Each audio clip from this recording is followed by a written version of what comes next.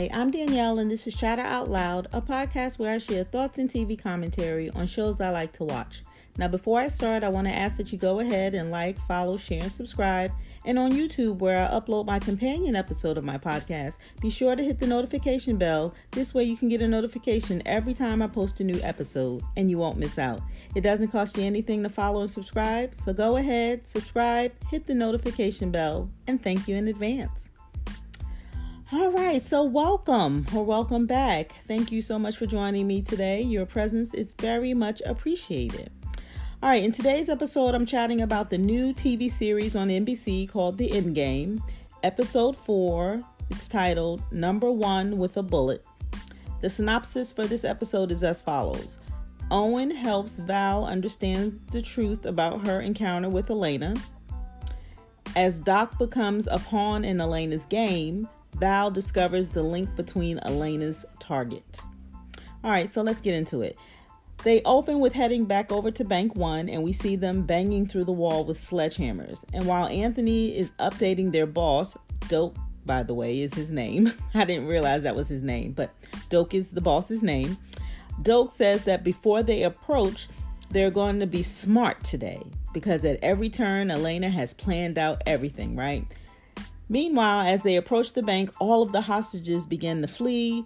And so they are running out of the door, they're running out of the door while the FBI is running in. After they enter the bank, they find the access wall where Elena's team escaped. We saw them jump into a van and take off, right?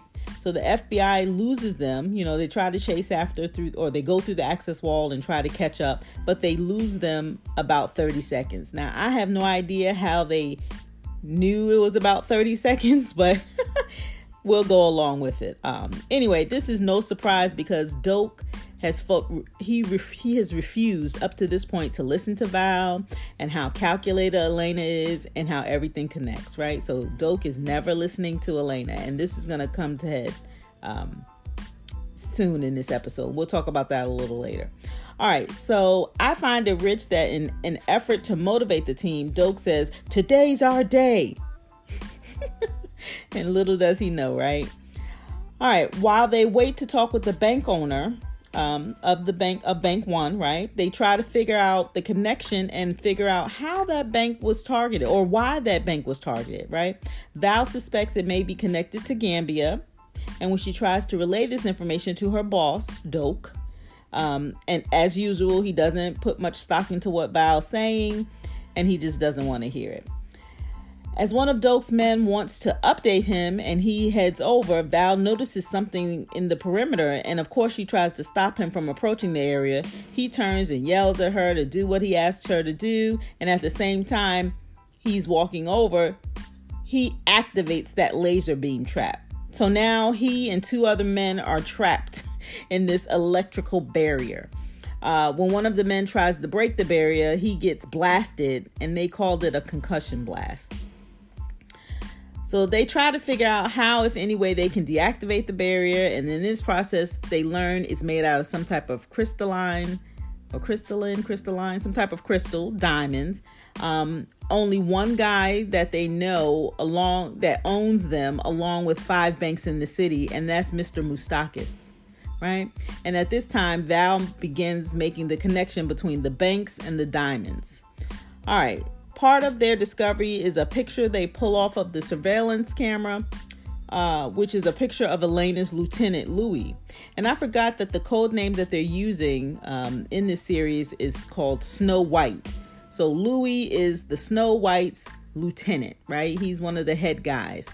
So Louis is he's one of the head guys who happens to be in love with one of the other girls on the team, where he went into a jewelry store to buy a ring for her.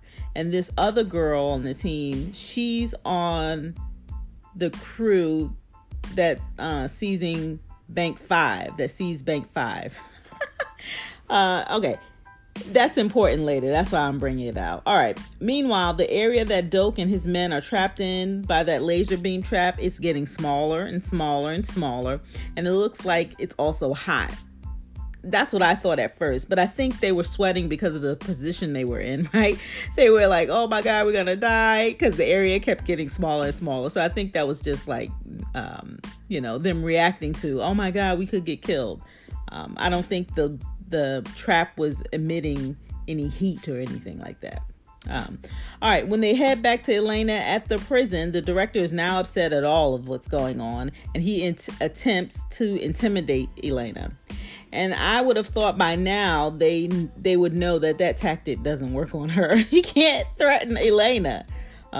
He threatens her, and then he says, keep it up, and it won't go well for you. And her retort was, the same goes for you, director. Like, you can't intimidate Elena. All right, they pull in the owner of the bank to try to get any information on the laser beam, how it was installed, if he knew anything about it. And of course, he says he doesn't know. As the director tries to make a connection with Doak and how he's involved, because you remember, every time something goes down, they're exposing a secret, right? And so now we see Doak is trapped in this barrier. So the director is putting that together and say, okay, hey, listen, what is going on? Is there anything I need to know, right? And in that conversation, we learned that Doak's secret is about when he was a junior agent and he worked on this fentanyl smuggling case for Venezuela. His superior at the time kept a young kid, or had him keep out a young kid from being indicted through this whole ring, only for that same young kid to then grow up and later run his own ring with more drugs that wound up killing 30 people. So Doak is telling this information to the director, thinking that may be a connection. All right. As they're discovering all of this, the space that Doak and his men are trapped in continues to get even smaller. And then the men prepare to brace themselves for the impact, right? And so they're all like leaned up against the wall, and the beams are getting smaller. It's coming closer and closer to them. And it turns out the laser beams don't do anything, right? The beams had no impact. Well, in terms of when it made connection, and it must have been on a timer because they just disappeared. And as they leaned against the wall, they happened to open a secret panel in the wall, which had a safe behind it, right? So we see the connection of how they led the people FBI to the bank. We see how the laser beam came into play. And we see as the space that they were trapped in became smaller and smaller, it caused the men to lean up against the wall, where they now discovered this hidden panel with the safe behind it. Right, so we understand all of that. And do remember that Mr. Moustakis is the owner of the bank. All right, so after they open the safe, they find wire transfers and money laundering going back 10 years. One of the files were tied to the guns that were used by the warlords in Gambia. And that tied to the bank owner, Mr. Moustakis. They wind up arresting the bank owner. And they're in his office, by the way, as they're making their arrest. As they're pulling him out, Val is looking on his wall, and she discovers one of the pictures on the wall, which is a picture of all of them in a photo with him, right? It's 7 of them she references. She says, or we see it's the Attorney General, Homeland Secretary, the ENN News anchor, right, from the past 3 episodes, and now Mr. Moustakis. They're all in this picture. I'm not quite sure who the other people are yet. I'm sure we'll find out soon enough. And I suspect that they are members of the team, including the director, maybe. I thought I saw the director in there, but I'm sure that'll come up in the future episode. By the way, when Val confronts Elena with this picture and asks if the others in the picture are next, Elena says, I don't know. Are they all corrupt swine? I don't know. That was just a good line to me. It made me chuckle. Val then asks, what are they watching in the photo, right? Because all of the people in the photo are all fixated. They're all looking in one direction. It wasn't like a photo where you're taking to capture a moment. They all, well, I mean, I guess that's what a photo is, but they're all looking in a specific direction, right? And so Val is asking, what are they looking at? And Elena answers, the beginning of their story. Oh man, I loved it. And she also says that she knows if there is one person who will discover it, it will be Val Turner. Right. Now, throughout the episode, we also make connections when we see Val and Anthony listening to the thumb drive that they found on Val's bookshelf. Remember? Owen gave her a clover. She tied the clover, or she figured out the clover, and she looked at one of the books that had a clover on the binder, opened the book. There was a thumb drive in it. So Val and Anthony are listening to the recording on the thumb drive. And they hear Val's voice of her mission in Gambia. And at first they focused so much on what Val was saying, and then they learned later they learned to focus on the gunfire, not what Val was saying, but on the gunfire. And that's after they learn that after they bring the recording back to Elena and ask her about it. Now, Elena didn't divulge this. Her lieutenant did, and I'll talk about that in a minute.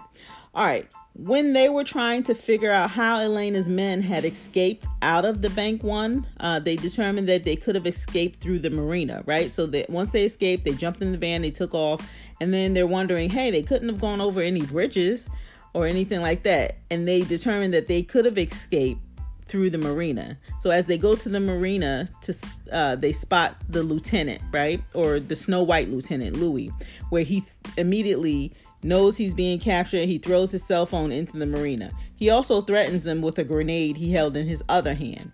And if we know anything, he was intentionally getting caught, right? There are no accidents in this with Elena. And then at the same time, he reminds Val that they are all, once they capture him, he reminds Val that they are all united by a common purpose. And all of Elena's people say something like that, right? Every time they're captured. Anyway, he would only agree to stand down. So before he was captured, he was threatening them with that grenade. He said he would only stand down for Elena, which Elena agreed to tell him to stand down only after the director threatened that his team would take a shot at him, meaning that they were going to aim for Louis' head and kill him. So Elena didn't want Louis killed, so she agreed to get on the phone, told him to stand down. I think that was intentional too, right? Because they captured him and he's giving the message. They're united as a common purpose. And he also tells Val, stop, focus on the big picture, not like the little details or something like that. All right. After they interrogate Snow White, he brings up the recording and tells her not to miss the big picture. That's what it was. He tells her not to miss the big picture. And this is why Val decided to listen to the recording again on the thumb drive. And she figures out to focus more on the gunfire, where they then learned about the M16s that were used to kill the villagers. And the guns were American guns, right? And I think that ties into being betrayed by the government and them not protecting the people. And I have a feeling it's all tied to the beginning of their story. So we have to learn more as we go along. In this same discussion, Val and Elena tells her that she knows it's difficult for Val to know her husband is involved some way. Elena again tries to draw parallels between the two of them, and she continues to tell Val they have a shared story, right? We keep hearing this over and over. She says she says marriage is difficult, especially when you are with someone you grew up with, right? And we know Elena and Sergei has a history. They grew up together, as well as Val and Owen. They grew up together, right? Then she says that maybe Owen's involvement is for a good reason. When Val asks Elena to explain the thumb drive and what it has to do with anything, Elena says it can be explained in a story about a bullet. And then we move into Elena's story for this episode. Now, keep in mind, all of this is going back and forth, right? And as we know that the writing of the show, they always thread in that flashback in Elena's story into the whole story. But I'm trying to review it where I don't go back and forth. I'm trying to just tie it together. All right. Anyway, the episode story flashes back to Gambia in 2017. Elena called she and Val's, this is their first collaboration. I thought that was funny because Val at the time had no idea she was collaborating with Elena, but Elena is so savvy in her storytelling. All right. Anyway, all of this goes back to Gambia. Val's team of 3 is headed to a school where teachers are being held captive by Gambian warlords. Unbeknownst to them, they're about to walk into an ambush. But then we see Elena and her guy, Louis, the Snow White sergeant, is watching Val and her team approaching the school from afar. They are there to, quote unquote, finish the job. Now, I didn't pick up on what that meant exactly, but they're there. All right. Elena helped Val in this mission because as she watched and saw Val trying to lead the teachers and her team out of the school, we see the bullet Elena shot intentionally missing Val's head, but it was close enough. Now, she wasn't trying to hurt Val. She was just giving her a warning that would cause her to turn around and head in the other direction, because had they kept going in the same direction, they would have ran right into the warlord. So, that's how Elena is saying, here's our first collaboration. So she kind of saved her. And this was, and like I said, this was right in time, because if they had kept going, they would have ran right into the warlord and gotten captured and who knows what else. All right. So the connection we make here is that the story about the bullet, right? I talked about it in the synopsis, is Elena, who says she's the bullet that saved Val in Gambia. All right. Elena says she knew saving Val's life in Gambia was the right thing to do, and saving her, she meant by the bullet that she shot, and she used a silencer. I think I said that earlier, but she used a silencer, so no one heard it. Val just saw that bullet go right into the wall, and she turned around, turned her and the team and the teachers around. All right. In the aftermath of all of this, right, Doak, the boss, right, Val and Anthony's boss, in the aftermath of them being trapped in the bank and his revelation of his secret as the junior agent, the director confronts Doak, where he tells him that Val has access and insight that the rest of the team don't have. And even he listened to her, right? The director says, I even listened to her. She has insight. She has access. She knows what she's talking about. She understands Elena.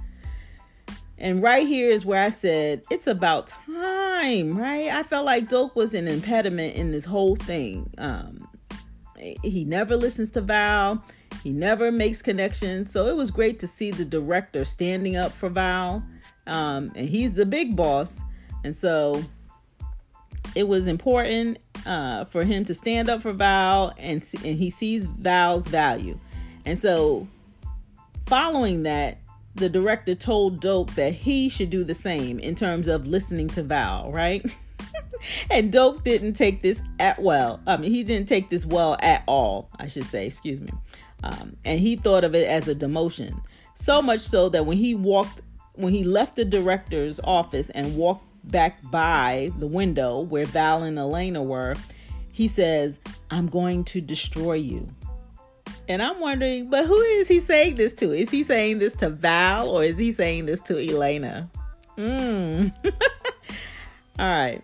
We get more information on Sergei and Owen in prison. The guy that Sergei pretended not to know, remember last episode towards the end, the new prisoners were coming in, and he recognized Sergei. Sergei pretended not to know him. So this guy is back. Now he's in the gym. He's coming over and he's taunting Sergei by singing a Russian anthem and all of these things. Anyway, Owen talks with Sergei, where he tells Owen that Harek, that's the name of the guy. He's a dead man, right? So Harek is taunting Sergei. Sergei gets out of that in the gym. He talks with Owen. Owen tells... sorry. Let me start over. Oh my gosh. The guy Sergei pretended not to know, his name is Harek. He confronts Sergei in the gym, taunting him, singing Russian anthems, right? Just to try to say, I know you know who I am, and we know who each other, right? Anyway, Sergei continues to pretend like he doesn't know him. Owen then talks with Sergei, where he tells Owen that Harek is a dead man. And Owen says that they only have 6 more days for Sergei to be cool, and that he had an idea. So something's happening in 6 more days. He wants Sergei to be cool, and now he has an idea. And the idea was to distract Herecht at the lunch table while Owen walked by and dropped eye drops into his drink. And this caused Herecht to get sick, and he needed to go to the infirmary and be out of the way for at least, those 6 days that Owen mentioned earlier. I didn't realize that eye drops can poison you like that. Is that a real thing? I'm not sure, but it happened in the episode. Okay. Finally, the director tries to figure out how Elena is getting information, right? We saw in the last episode, or the episode before, when Sergei began to tell his joke, remember? And he started texting, and then the light started blinking. And I said, it has to be some type of Morse code. Come to find out, Elena is getting information 2 ways. First of all, she can read lips, so she can read whatever they're saying through those glass windows, right? As long as she can see the lips, she can read it. Excuse me. But they also know she's getting information elsewhere. And so as they're trying to figure out, remember the phone that Louis, the Snow White lieutenant, threw in the marina, they had retrieved that, and they found that there were text messages. And all of the text messages were 1s and 0s. So they realized that that's how Elena was getting updates from them. The light blinking based on the order of the 1s and the 0s creates a message, and that's how she was getting information. Like, we as the viewers, we already saw that, not the last episode, I think the episode before, episode 2, where we saw when Sergei, I just repeated that. We saw Sergei doing his text messages, the light was blinking. So now the director and Val now know, oh man, this is how she's getting information. I just think that is so clever. And the episode ends with Val, after she's learning this information, she says, man, the balance of power has shifted. So that's how the episode ends. We're learning more as the story develops. And this is a hard show for me to review. I didn't realize it was going to be this hard, because the way the story is told, right? Things are happening in parallel. They go back and forth, and then they weave in the flashback story, and that all ties together. So I'm doing my best to figure out the best way to tell the story. I think the way I'm doing it now, it kind of works, because I'm keeping all of the important elements of each part of the story that's being told in the episode. I'm keeping those together and then try to tie it in that way, opposed to going back and forth. So anyway, I'm saying that because it takes me a little while to organize my thoughts when I do this recap review, right? All right. Well, what did you think of the episode? Did I miss anything? You have to leave me a comment and let me know. All right. And that's all I have. So be sure to come back and give me a listen. I'd love for you to like, share, follow, and subscribe, so you can leave me a comment, leave me a message. If you're listening to the podcast, there's a link to leave me a message. So you have to check that out. All right. And my name is Danielle, and you're listening to my podcast, Chatter Out Loud. Thank you so much for joining me. And as always, I appreciate your support. And that's all I have. Thanks again for listening, and I'll talk to you next time.